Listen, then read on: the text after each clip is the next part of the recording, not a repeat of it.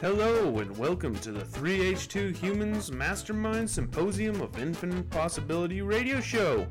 Each episode, Lynn and Mustachio will explore continuums of meaning, varied perspectives, and thought seeds to place in the garden of the mind. Who knows what will grow? So sit back, stand up, drive, or jog. Whatever the motion may be, we are here to support each individual's journey to define health, happiness, and a humble perspective during the information era. Enjoy.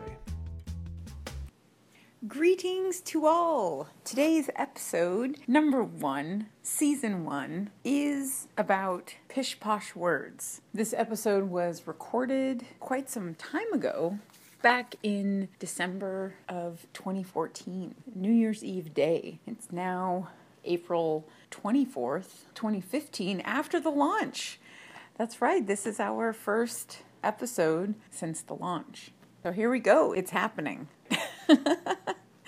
So today's episode, our first episode, our Big Bang, is near and dear to my heart. This episode covers, as concise as I was able to at the time, present the many ideas that much of my understanding of how the world works is a part of. So, gosh, Mustachio, this is a bit of a tongue twister for me. It's so hard, I think, in terms of pictures and feelings, to translate it is difficult. They're pish-posh words, pish-posh concepts, key components I've learned over time that if conscious attention is given to these items, conversation and overall communication is dramatically improved and enjoyed. For me, this is from my perspective.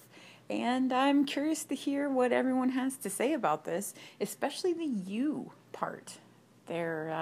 Mustachio and I had talked about sending emails to 10 of our favorite podcasters and asking them about the you thing, figuring out where other people stand in terms of using you to mean several different things. It's very confusing for analytical Spock, Vulcan-minded speaking type humans such as us at 3H2 Humans Mastermind Symposium of Infinite Possibility. Pish-posh words and other pish-posh conversational train wrecks. I will go ahead and run through the list. We've been much better with lists now, so here we go. In this episode, we're going to cover the word you. What does it represent?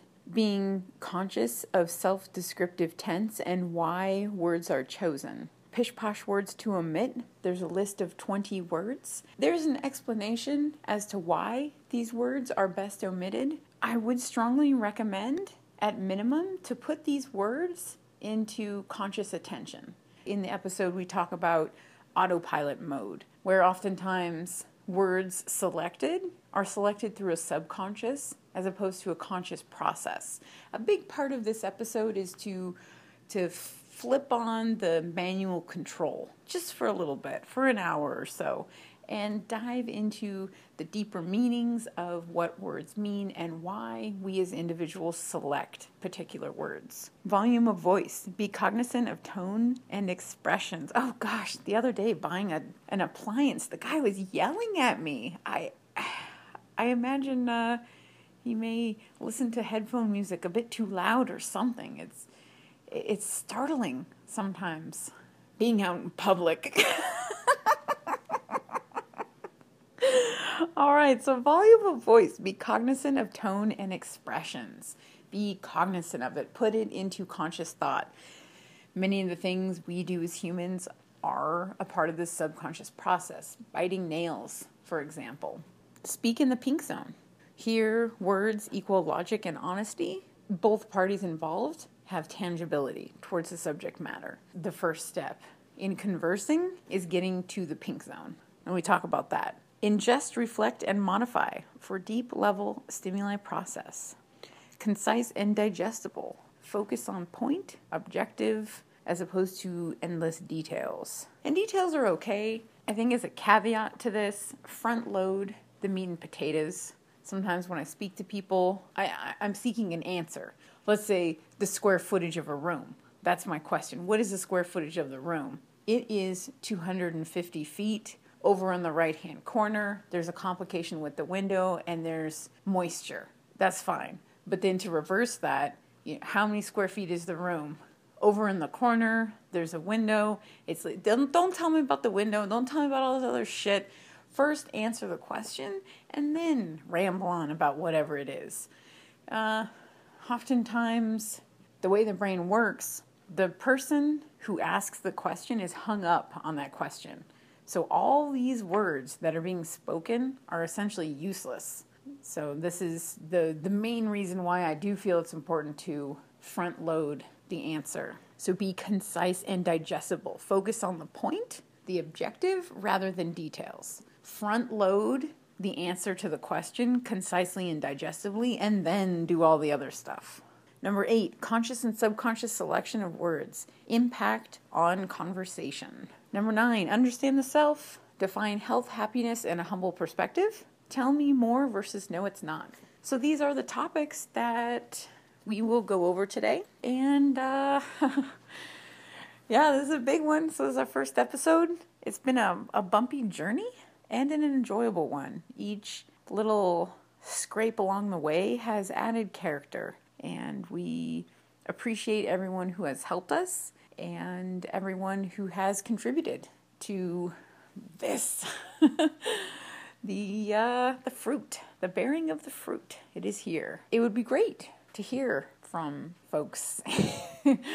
As the unfolded along this journey, we have been searching for mentorship, constructive criticism, analytical analyzation of ideas and ways to grow, wanting to reveal blind spots, all kinds of neat things. Now is the time. It's out there, and let's talk. Let's discuss what all this stuff is and where it fits into human culture in 2015 and beyond.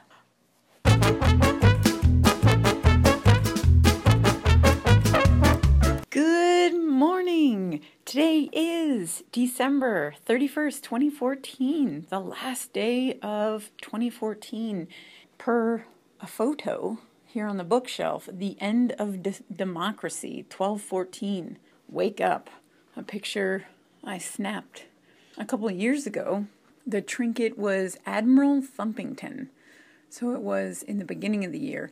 And this is one of the upsides of having trinkets. In each photo, essentially the trinket gives into a timestamp, in a sense, an approximate time. Quite some time ago.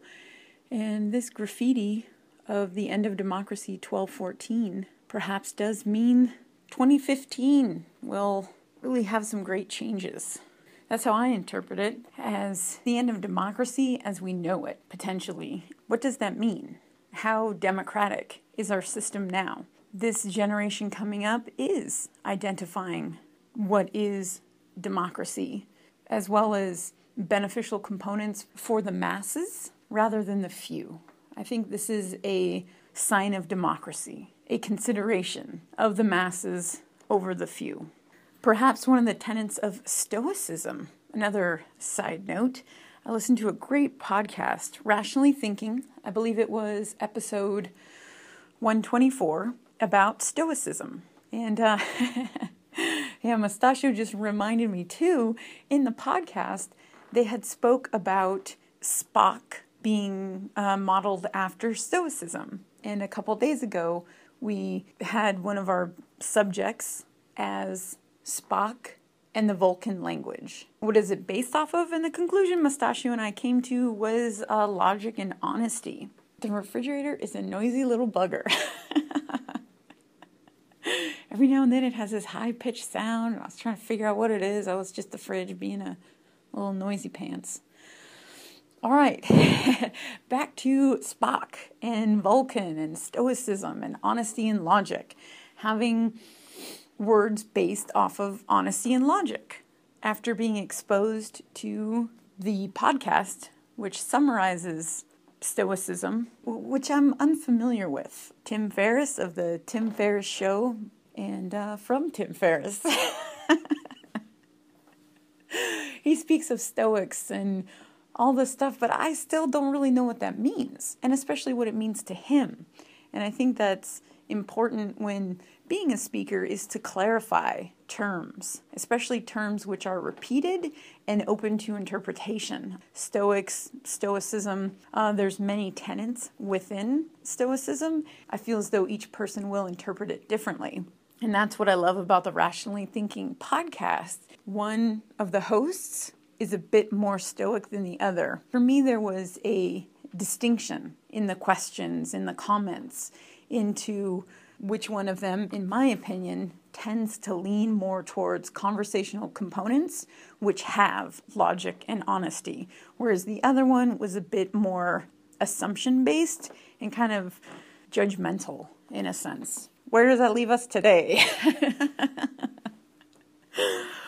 Up in the corner of the whiteboard was a potential book title. It sat there for quite some time, a couple weeks, I imagine, kind of slowly updating it and poking around at it. So, today we are going to talk about potential book stuff. The manual is just too overwhelming, and that's like my baby. That's the big thing. I would like to first publish something a bit more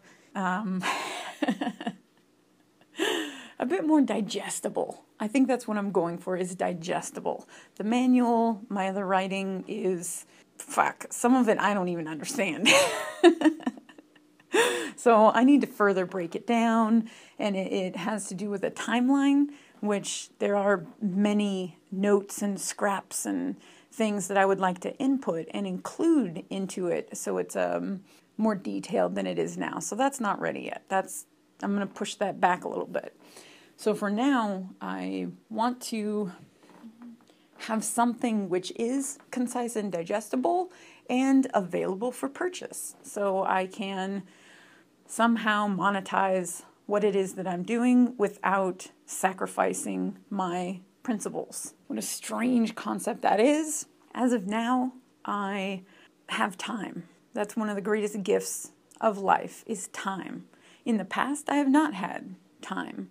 I was working for someone else, sitting in a desk in a classroom to get that piece of paper. I was on someone else's schedule with someone else's motives, agendas, all that shit. So now I'm free of that. And I recognize this is a gift. It's a gift which soon must come to a close. And it will be time to reemerge into the world. But as of now, I can think clearly. I'm happy. My weight is in check. I enjoy working with Mustachio as my partner. It's badass. And with that comes a certain type of higher consciousness and clarity.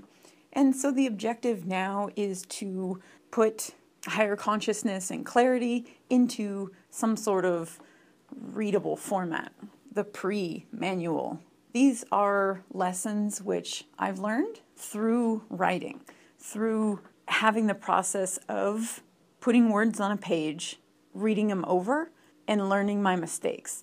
Very early days of the manual in 2004 were on an older laptop, and I was unable to transfer it. The Word programs were so outdated. The old one I don't even think was ever hooked up to the internet. I retyped it and transcribed.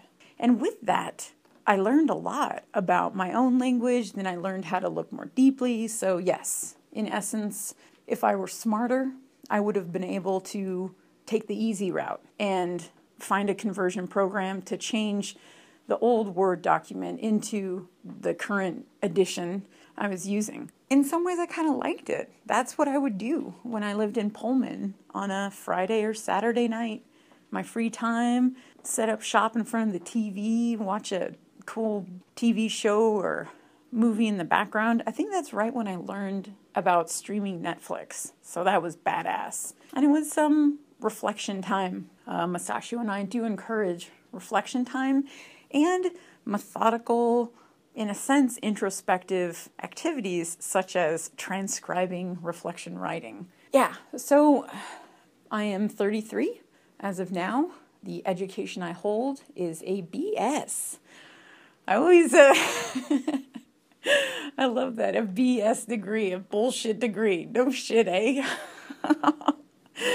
God bless America. So I have a bullshit degree in psychology with a minor in criminology. So these are thoughts of a layperson, essentially. I looked into the master's program and no fucking way. I was not going to be somebody's monkey. I had an instructor who just was a grad student and, in my opinion, hated life, and then projected that onto the 100 or so students paying a couple $1,000s to listen to him speak, and I did not want to be a part of that system. Thus, I moved to Spokane and am just been on hold, been in the cave, breaking down linguistics, getting out my frustrations. That's what this is. I mean, I'm not going to bullshit.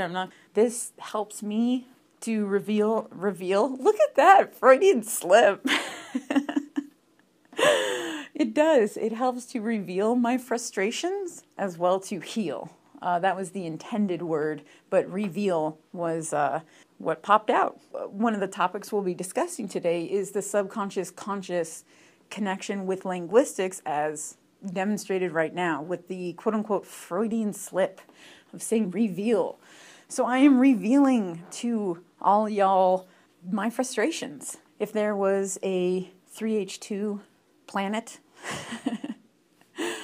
room, gathering, whatnot, I would, at this point in time, today, December 31st, 2014, at 33, would prefer folks I communicate with to examine these components. If these 9 categories are given conscious thought, the effectiveness of a conversation will skyrocket. It'll be like a firework on the 4th of July. So I've been studying these for quite some time. They have moved from subconscious to conscious thought in writing them down and breaking it down and all that stuff.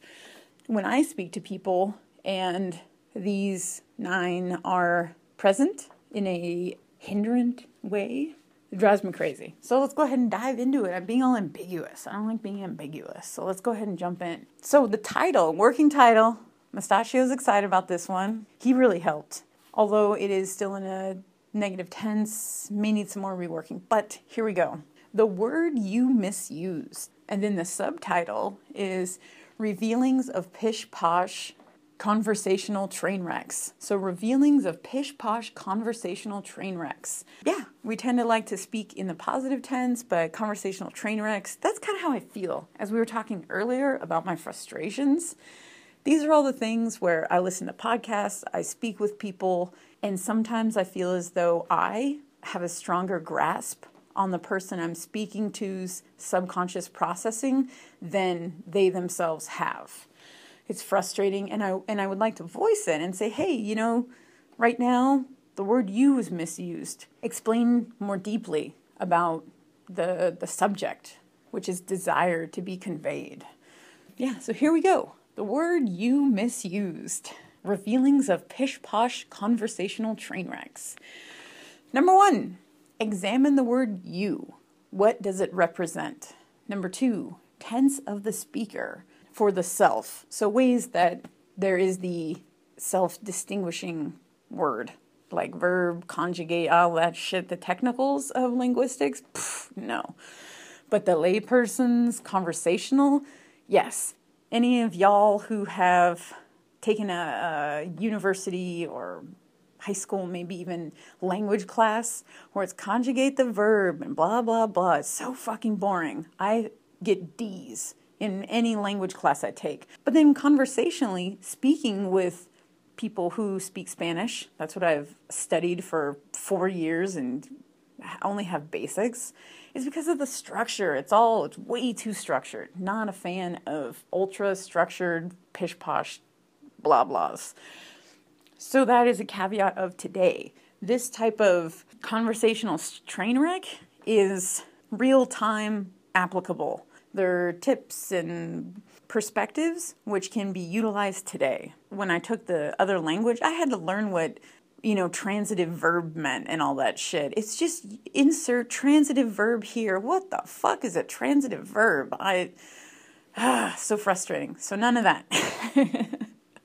That too is pish posh in my opinion. And when I look up language informational things, it tends to be more on that side. So this is the layperson's guide to conversational train wrecks for added flair. All right, tense of speaker for the self. So you, I, we, my, us. These ways to either call the self as an individual or a part of a group or whatever that is. So we're going to explore the different potential ways to say I, in a sense. 3, pish-posh words to omit. That's a big one. We are now up to 20. We have 20 pish-posh words with a few categories rather than specific words. So we'll dive into that as well. Number 4, vocal volume. Be cognizant of excitement and just overall, I call it octaves. Hey, can I get an octave? Can you click it down a notch? So vocal volume. 5, speak in the pink zone equals logic and honesty. So we'll dive into what is the pink zone, why is that different than the yellow zone. So the pink zone is tangible, in a sense, objective content, whereas yellow zone is so subjective it's hard to grasp. 6, ingest, reflect, and modify. We'll explore learning. What does it mean to learn? What is knowledge? What is truth? These types of questions. Number 7, concise and digestible. A complication I have with the university system is that it is not concise nor digestible, in my personal opinion, for the majority, where I would have to read someone's long fucking 10-page theory and then memorize all kinds of shit and then regurgitate it on a piece of paper, and then I received another piece of paper and it was so bureaucratic and bullshitty. No, so concise and digestible, like here, 1 through 9. Yeah, it's not the whole shibizzle, but it's something. It in itself can be informative. Concise and digestible. Number 8, conscious and subconscious selection of words. Conscious and subconscious. What do these mean? What are they? How do they contribute to linguistics? And those who study linguistics or have an intuitive sense of linguistics are able to sometimes see the other person's perspective more deeply than themselves. So that's some crazy awesomeness right there. And number 9, understand the self. Define health, happiness, and a humble perspective. One of the largest catalysts for speaking effectively is understanding the self. Many of these pish-posh words, the vocal volume, speaking in the yellow zone, these things happen in the subconscious mind. The person is not essentially aware of it. I would take it akin to someone who bites their nails subconsciously. Yes, there is knowledge of the action, yet consciously it's silenced. I feel as though understanding the self, being able to define health, happiness, and a humble perspective on an individual level is huge for self-discovery. Then once that self-discovery is made, that's essentially the bridge between conscious and subconscious thinking, is self-discovery, understanding the self, understanding one's own character, having a individualized identity, yet able to be a part of the herd as well. So we'll explore that in number 9. Thus far we have the word you misused, revealings of pish-posh conversational train wrecks. And I started off with the word you misused because that's the one that drives me so crazy. Absolutely fucking crazy. I listen to many podcasts, and then the folks will say, when you submit a study, you have to have 0.05 effect, and then when you okay the study, then you get backed by, it's just like fucking people using the word you to mean several different others, and it's illogical. Yeah, it drives me crazy. And I think that is the two hugest ones. So perhaps subconsciously this was planned out, but not consciously. Number 1, examine the word you. What does it represent? And then number 9, understand the self, define health, happiness, and a humble perspective. So these two, that's like the bread in this sandwich of deliciousness. And they perhaps are the structural components, the big pieces which hold all the little detail together. So if there are 2 points made within today's radio show, please allow them to be: examine the word you. What does it represent? When speaking and saying you, who is you? And number 9, understand the self. Define health, happiness, and a humble perspective within own's individualized mind. All right, so number 1, examine the word you. What does it represent? What does it represent? So in that little spiel about, the speaker using you to mean me, the audience member, the researcher, the person who okays the researcher, and then I think even himself. For me, that is just a shitstorm of illogical speakings. And yes, I am able to assume what he's talking about.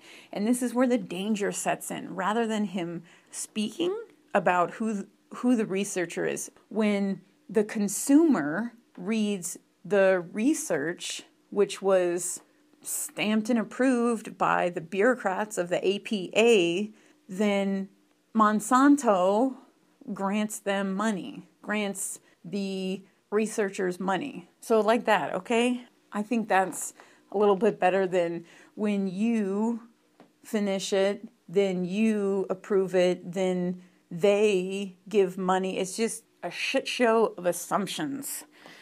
And these are smart people, real smart people. Beyond me, that gentleman I was listening to yesterday about the psychology, statistics, and things, is much more educated than I. So I don't fully understand why I'm able to break down you and point out its fallacies, and why not every, we'll get into that in the pish posh words, that is an absolute. We try to shy away from absolutes. So frequently, for the most part, I'm able to hear and register consciously when a person uses you incorrectly. And I've noticed in speaking with Brian and some of my friends, which I've pointed this out to, there is an aha moment where it's realized that you is being misused. So I recognize that this is a hidden thing. Most folk don't give it conscious thought. And this is where individual human awesomeness comes in. This is my thing, bread and butter and things that I am passionate about, is revealings of pish-posh conversational train wrecks. Do I know the optimum way to use a kettlebell? No. Do I know all the... Okay, going on a tangent here. Be cognizant. Examine the word you. What does it represent? It's going to take time, and I would strongly recommend having a partner for this one. I feel as though it is most likely a subconscious, not necessarily a defense mechanism, but it's a subconscious, conscious disconnect between misuse of you. So an example of that yesterday, Brian called his dad to thank him for the food processor we received for Christmas, which is awesome. Didn't even know what a food processor was. Thought it was a glorified blender, which in a sense it may be, but it has all kinds of chop functions and it's super sharp and all kinds of cool things. So he thanked him and he called him and said, "Thank you for your food processor." And it was funny, his dad corrected him and said, "No, that's your food processor." So that's kind of an instance where, yeah, it may not seem like it matters, but it's noticeable. Be cognizant of the word you. Who is you? The two kind of tips I have for diving into this would be have an accountability partner, someone who is like a coworker, a best friend, perhaps the person who is conversated with the most. That's the one I would go for. Have that person be an accountability partner, as well as in text, emails, conversations. There are highlighting features to highlight the word you and then put it through the count checker thing or whatnot. So be creative with it, with discovering what does the word you represent. The second one would be to omit it. I was speaking with a friend about this, and she had said, oh, well, you can use the word you correctly. What's wrong with that? Nothing. There's nothing wrong with using it correctly, but I would say with confidence, approximately 90% of the times I hear you, it is being misused. This word is grotesquely misused. I would just say omit it. Quit cold turkey. Examine the word you. What does it represent? Give details. Say who is you. And if it is I, say I. I walked out to my car and I kicked the tires. You walked out to your car and you kicked the tires. How many people walked out to their car this morning and kicked their tires? Probably not too many. Use the I tense. All right, number 2. Here we go. Jumping into tense of speaker for self. You, I, we, my, us. The tense of speaker. So this is kind of one step beyond the whole you thing. So step 2, you has been removed. Now there can be a greater focus on the I tense. What is the grouping and how specific is it? And 2, I've noticed my. My is a possessive. This can be dangerous to have a possessive. Technically, do we humans really own anything? Perhaps not. Material possessions, relationships, these things that we as humans quantify as my is not always so. For tense of speaker, those who use my a lot tend to have a disconnect with themselves and have complications defining health, happiness, and a humbled perspective. I have one friend who always uses always, so always is an absolute. That's me throwing emotion into the pot for dramatic effect. But to be speaking from a more logical perspective, I would say frequently, but less frequently this last visit. I'll even go as far to say a couple years ago, it did feel as though almost every subject was my. And speaking about work things, my desk, my machine, my dispatcher, my building, my truck. It was my. I thought that was strange. And then I even said, you own that truck? That's yours? She's like, no, but it's works. And so be mindful of my. And 2, to take it a step farther, my in terms of relationships. That can be kind of strange. My boyfriend, my dog. I'm diving into that now. I don't fully grasp the consciousness emotional components of my, but in terms of possession, like my phone, my car, my desk, be cognizant of this. With material items, are they really ownable? Not really. And I think changing my and disconnecting from that, almost in a sense, need to possess. That's what my reveals, is a need to possess. Why is there that need to possess? So be cognizant of the tense of speaker. So you, how is that being used? I, we, is we true? So sometimes I'll hear folks say statements such as, we all love steak. We are tired when we wake up in the morning. This kind of goes back to the misuse of you. It's assumption-based rather than logical-based. Be cautious when using the word we. Do we all?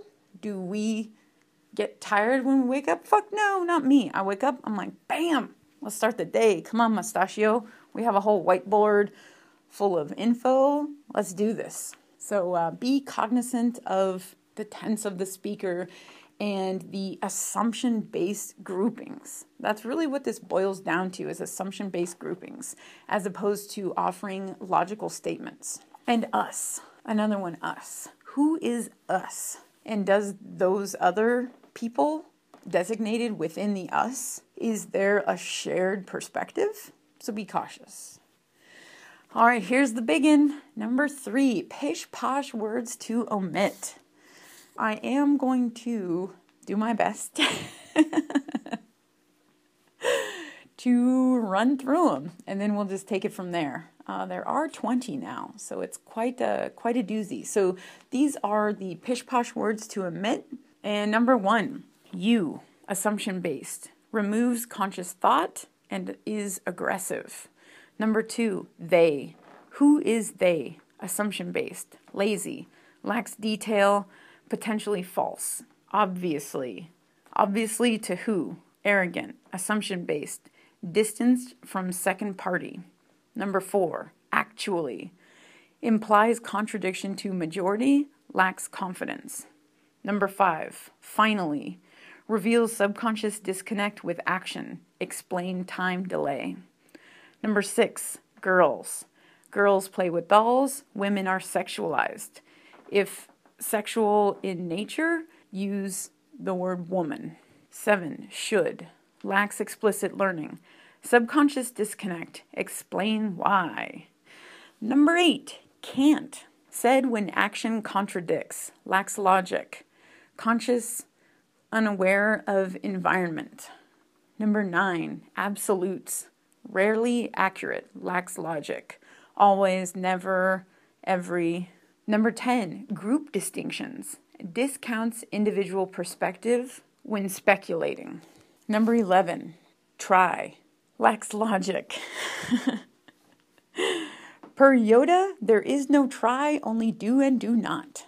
I love that. Okay, number 12, moral judgments are aggressive, lack pink zone content. Instead of using a moral judgment such as good, bad, wrong, right, explain why. Number 13, impossible, hinders possibilities, creates a negative domino effect, exchange with another word. Clearly, arrogant, subconscious disconnect, watch out, assumption-based. Number 15, make, discounts free will, aggressive, caution for statements saying will make you or implying to make people do something. Number 16, regret, butterfly effect, potential worse outcome, exchange regret with acceptance. Number 17, lonely, potential sign of decreased intelligence, enjoy solo time, exchange lonely with reflect. Number 18, bored, potential sign of decreased intelligence. There is something to do, improve, exchange bored with create. Number 19, sorry, implies regret, lacks logical explanation, replace sorry with details, explaining why there is a need to explain. Number 20, love, use sparingly, powerful word. Overuse decreases its meaning and value. Subconscious conscious disconnect when overusing the word love. Whew. All right, so those are the current, as of today, December 31st, 2014, the last day of known democracy here in lovely Spokane County of, right? Mustachio County of Spokane, right by the river. All right, yeah. We will go over the updated pish-posh conversational train wreck words sometime this week. But that is them in short. One more time. Be cognizant of using these words or groupings. Really dive deep into subconscious reasons why these are being selected over others. We talked a few days ago about newspaper headlines. There is thought which goes into that newspaper headlines. Imagine words being spoke are newspaper headlines. It's a summarization of what is going on in the mind. So be cognizant of this. What newspaper headline is desired to be projected? And I recommend giving conscious attention to these 20 words and groupings. You, they, obviously, actually, finally, girls, should, can't, absolutes, group distinctions, try, moral judgments, impossible, clearly, make, regret, lonely, bored, sorry, and love. So be cognizant of these words and what they mean, and especially what they mean in the pink zone, in that zone of tangibility by both parties. So we want in a conversation as a goal, so there I may have misused the word we. What I desire within a conversation is to be in the pink zone, is for what I'm saying to be ingested, reflected upon with the other person as similar. Not necessarily identical, but similar. So we're playing the same game. When two people speak in the yellow zone, where one person is from their individualized perspective and the other person is in their individualized perspective, in my mind, I visualize someone with a hockey mask and ice skates showing up at a baseball diamond. It doesn't make a whole lot of practical, applicable, or logical sense. Be cognizant of pish-posh words. Number 4, vocal volume. Be cognizant of excitement, yelling, whispering. Drives me crazy. Both ends of the spectrum in terms of vocal volume. When I'm in a crowded restaurant or something, there's an incident recently where there was like a circle table. It was loud. Someone at the other side of the circle was leaned back and talking very softly. I couldn't hear shit. Neither could the other people on our side of the table. So we're just like, okay, smile, a little uncomfortable, and read people. So this is why it's be cognizant of vocal volume. Give it some conscious attention. So there's that end of the spectrum where the voice is too quiet. There's a disconnect in terms of the conversation because it cannot be heard. It's lacking. The other end is yelling, aggressively speaking.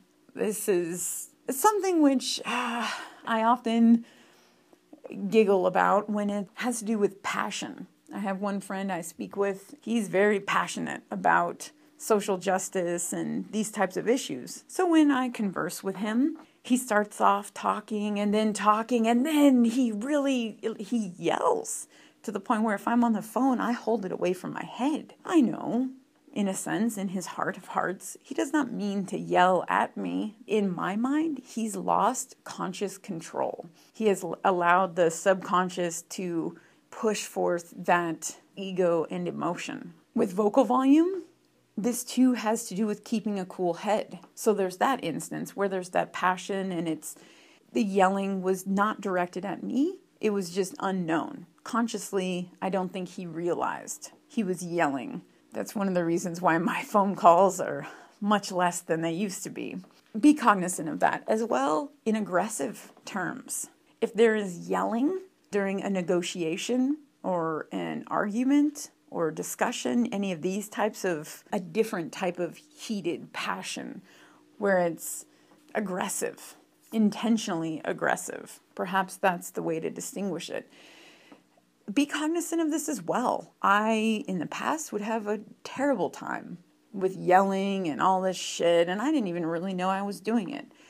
And when I realized I was doing, I thought everybody did that because the majority of people in my environment did. Keep a cool head.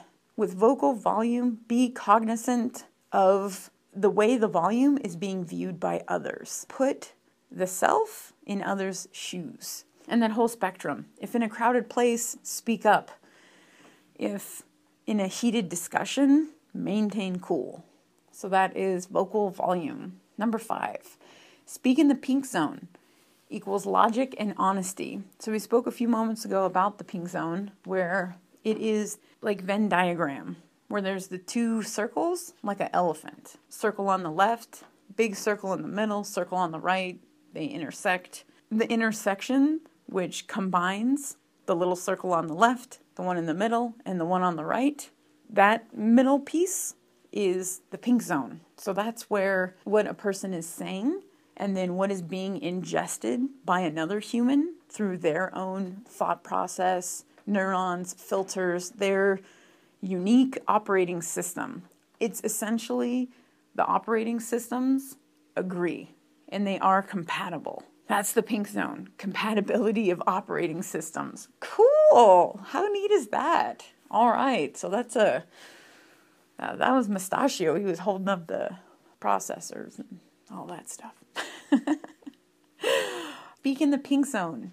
If there is an error in the communication between the two programs, between the two people, operating systems, then put on the brakes. Ask questions. That's the best way to end up in the pink zone. And that's the one I forgot. Holy schnickerbockers. Okay, so we have number 10 is tell me more, verse no it's not. Cool, that's the other kind of bullet point come across in terms of optimization of conversation. Those who make it to the pink zone tend to ask questions, tend to say, tell me more, as opposed to no it's not. The ones who say no it's not are stuck over in the yellow zone, just full of pish posh. Pink zone, logic and honesty, tell me more.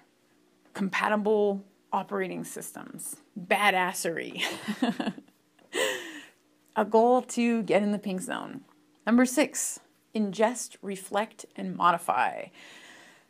Oh, what is this? Ingest, reflect, and modify?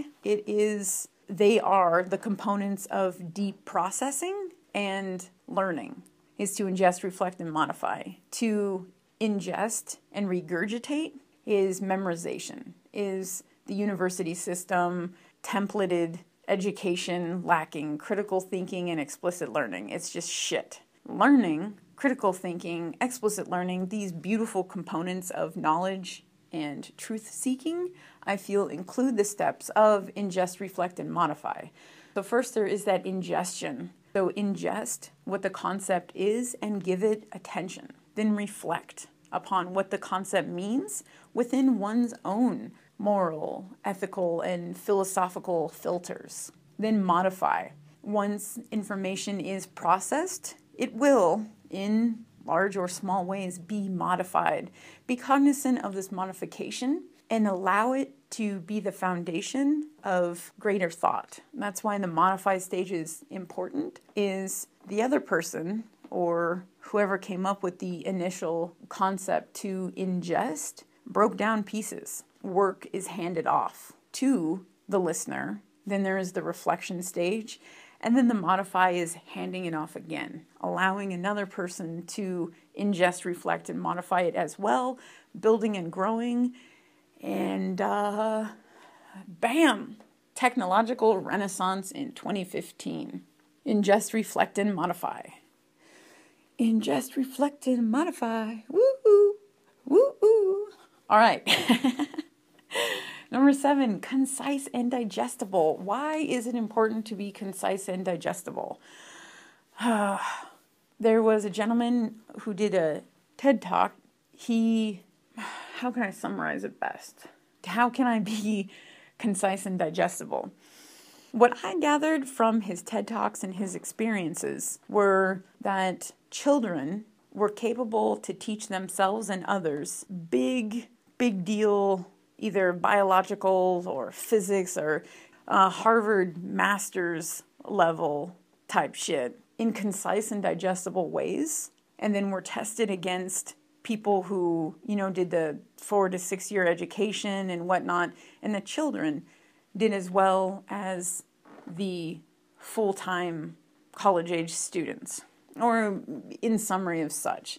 So basically the point was, if something is taught being concise and digestible, then it can be learned quickly rather than memorization. Those Harvard students essentially did a shit ton of memorization. Those kids, they didn't memorize shit. No one was telling them, all right, tomorrow morning, recite the 10 theories of such and such and who wrote them, the year, the continent. I mean, what the fuck? Who needs all that? So be concise and digestible. Remove all the pish-posh. And then the point can be understood in much greater terms. That brings it back to the pink zone. Concise and digestible. 2, humans don't have real long attention spans. I noticed this with me. Someone will take 20 minutes to tell me that it's raining outside.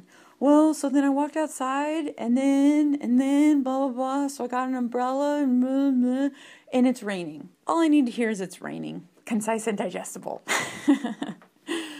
Number 8, conscious and subconscious selection of words. So where does the conscious and subconscious come into all this?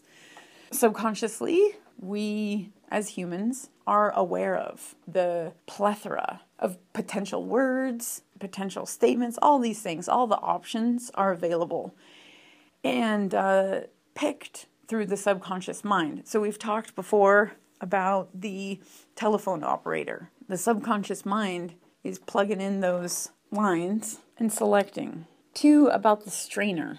The strainer, which is composed of stigmas, stereotypes, past knowledge, memories, all of that. That's the subconscious mind. So the subconscious mind is like the all of the stuff which makes up thinking. And the conscious mind is essentially, in ways, what is put into action, maybe the best way to describe it. And 2, with these revealings of pish-posh conversational train wrecks, we talk about conscious and subconscious selection of the words. Oftentimes, selection of the word happens in subconscious mind, where there is a revealer. So with arrogant tenses, oftentimes there is an insecurity. My this, my that. The subconscious mind is choosing the word my, and then the conscious mind is speaking it. Introspection can help clarify the connection between these two, to where there is a conscious selection of words. One of the goals here is to turn off the autopilot for a little bit on the selection of words, because most people don't really dive into linguistics, especially the way Mustachio and I do. So it's normal. I don't know. I don't really like the word normal. It makes logical sense. The average person who does not study linguistics is unaware of that conscious, subconscious selection of words. So that's what this does. Moves it from subconscious to conscious.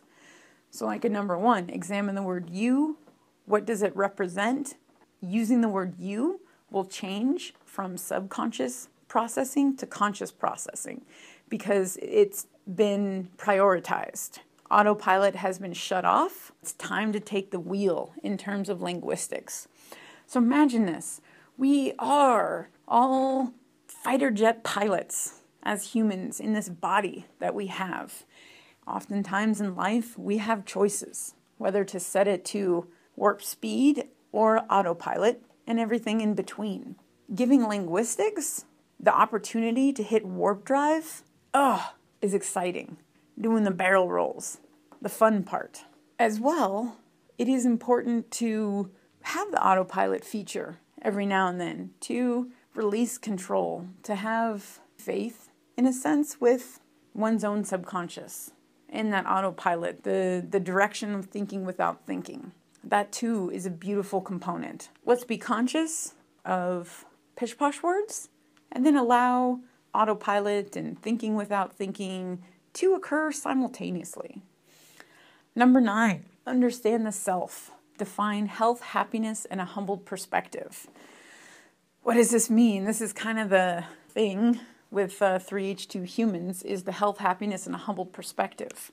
After many years of introspection, studying, experiments, these 3 words really stuck out in terms of individualized perspective that oftentimes in learning environments, they are expressed as absolutes, finite definitions for everyone.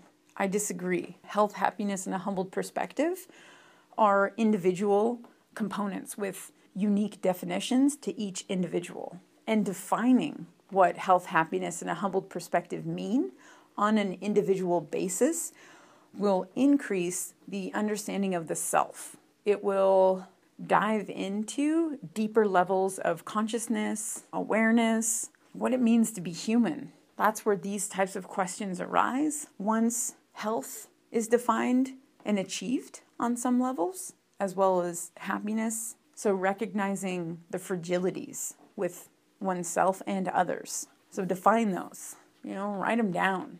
Give it conscious thought. Bring them into the pink zone. Talk to other people about what health, happiness, and a humbled perspective mean and why it may be beneficial in understanding the self, creating a solid identity, living a productive life. I think that's what it boils down to. Tell me more versus no, it's not. Whew. This one was discovered whilst writing in the garage. I was trying to figure out why I enjoyed speaking with some people and was aggravated to no end speaking with others. After a bit mulling around, I was able to break down the different people into two basic categories. So with these two categories, there is a infinite amount of possibilities which go from the category.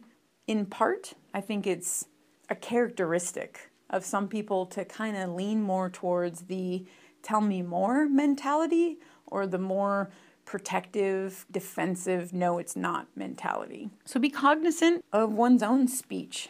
Let's say there's some crazy story a person's saying or a new theory. What is the first word that is muttered? Does it come from an ingest, reflect, and modify standpoint with tell me more as a means to move closer to the pink zone? Or is it no it's not? I refuse to go there. What I hear when I hear no it's not. And oftentimes no it's not is muttered off of a basic statement. Learning can come from both perspectives. So for me and those in my environment, those who have the tell me more mentality, I tend to go deeper. I tend to show who I am because I feel comfortable. If what I say is misinterpreted, there will be questions. There will be inquiry rather than if I say something and it's misinterpreted to get no it's not. That is very frustrating, especially when it's emotion-based. If I say you hurt my feelings, no I didn't, no duh, or I make some sort of a statement that's just no it's not like that. This goes back to the improv comedy perspective. In improv comedy, the basic foundation is to always agree. Whatever the other person is saying, agree. And I challenge folks with number 10 to do this.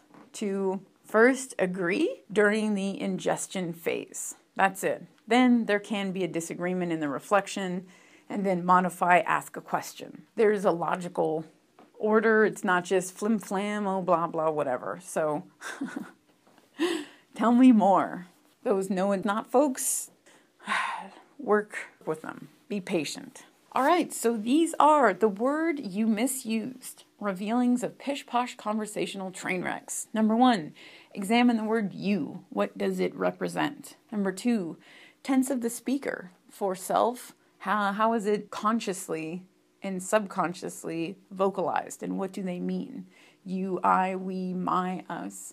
Number 3, pish-posh words to omit. 20 lovely words and categorums. Number 4, vocal volume. Be cognizant of excitement as well as lack thereof. Number 5, speak in the pink zone. Work towards conversations that contain logic and honesty. Stoicism. So we spoke about that with how Spock talks. Beep, beep, boop, boop, boop, beep, boop, boop. Number 6, ingest, reflect, and modify. Number 7, concise and digestible. Number 8, conscious and subconscious selection of words. Number 9, understand the self. Define health, happiness, and a humbled perspective. Number 10, tell me more versus no it's not. Cool. So that's the direction we are headed as of today, the last day of 2014. Mwahahaha. I don't know why I'm getting like a Halloween-y effect. I think that's... We got the Sorcerer Furby up here next to the picture of the end of democracy, 1214. I'm wondering what all this means. 2015, there was so much more I wanted to do, but moving forward is the best way to achieve progress. So I must move forward. All right, so then, Anastasia, where does that leave us? With the listener challenge for today is to examine the Goldilocks zone. What is the Goldilocks zone? What does this mean? For me, I define it as just right. So the story of Goldilocks and the Three Bears. She sips on one porridge, it's too hot. Sips on another porridge, it's too cold. Sips on another porridge, just right. So that's what we're talking about, that just right zone. In terms of city, Pullman was too small, Seattle was too big, and Spokane is just right. So sometimes it takes time to find that Goldilocks zone, demonstrative of the continuum in terms of everything. There are linguistics, actions, emotions. These lie on the continuum of not enough and too much. So examine the Goldilocks zone. One of the meanings of life is to find the Goldilocks zone for each individual aspect of life. So essentially, I think what this is alluding to is moderation. That Goldilocks zone is, in a sense, moderation. And I think of that with the Pullman-Seattle scenario, that yes, this is essentially the in moderation zone, where it is not too isolated and then not too lost. Okay. Perhaps the meaning of life is to find the Goldilocks zone for each individual aspect of life. Explore a continuum of possibilities. Before locking in a absolute, I think it's important to explore all the different components. Sip them porridges. Sometimes we may think the too cold porridge is just right because it's all that has been experienced. Experience. An amplifier to finding Goldilocks zones can be random exposure to unique thought. So it's that unique thought coupled with random exposure that creates blind shithouse luck type of markers on the continuum. Where for me, sometimes I may not have known there was a marker that far in one direction or another. Exposure to unique thought in a random way. So how does this help with the Goldilocks zone? I think it increases the size of the possibilities, of the avenues to explore. It amplifies it. So for the listener challenge for today is find the Goldilocks zone, discover it, whatever that may be. And two, even something like a temperature. What is the Goldilocks zone for home temperature? Sometimes people set the thermostat a certain way because someone said to, or that's how it's always been done, or some other pish-posh nonsense. Explore. Have it a bit colder for a couple days. See if that's tolerable. Crank it up. Have it hot. See how that feels, and then find the optimal temperature as an example. So explore. Explore around the house.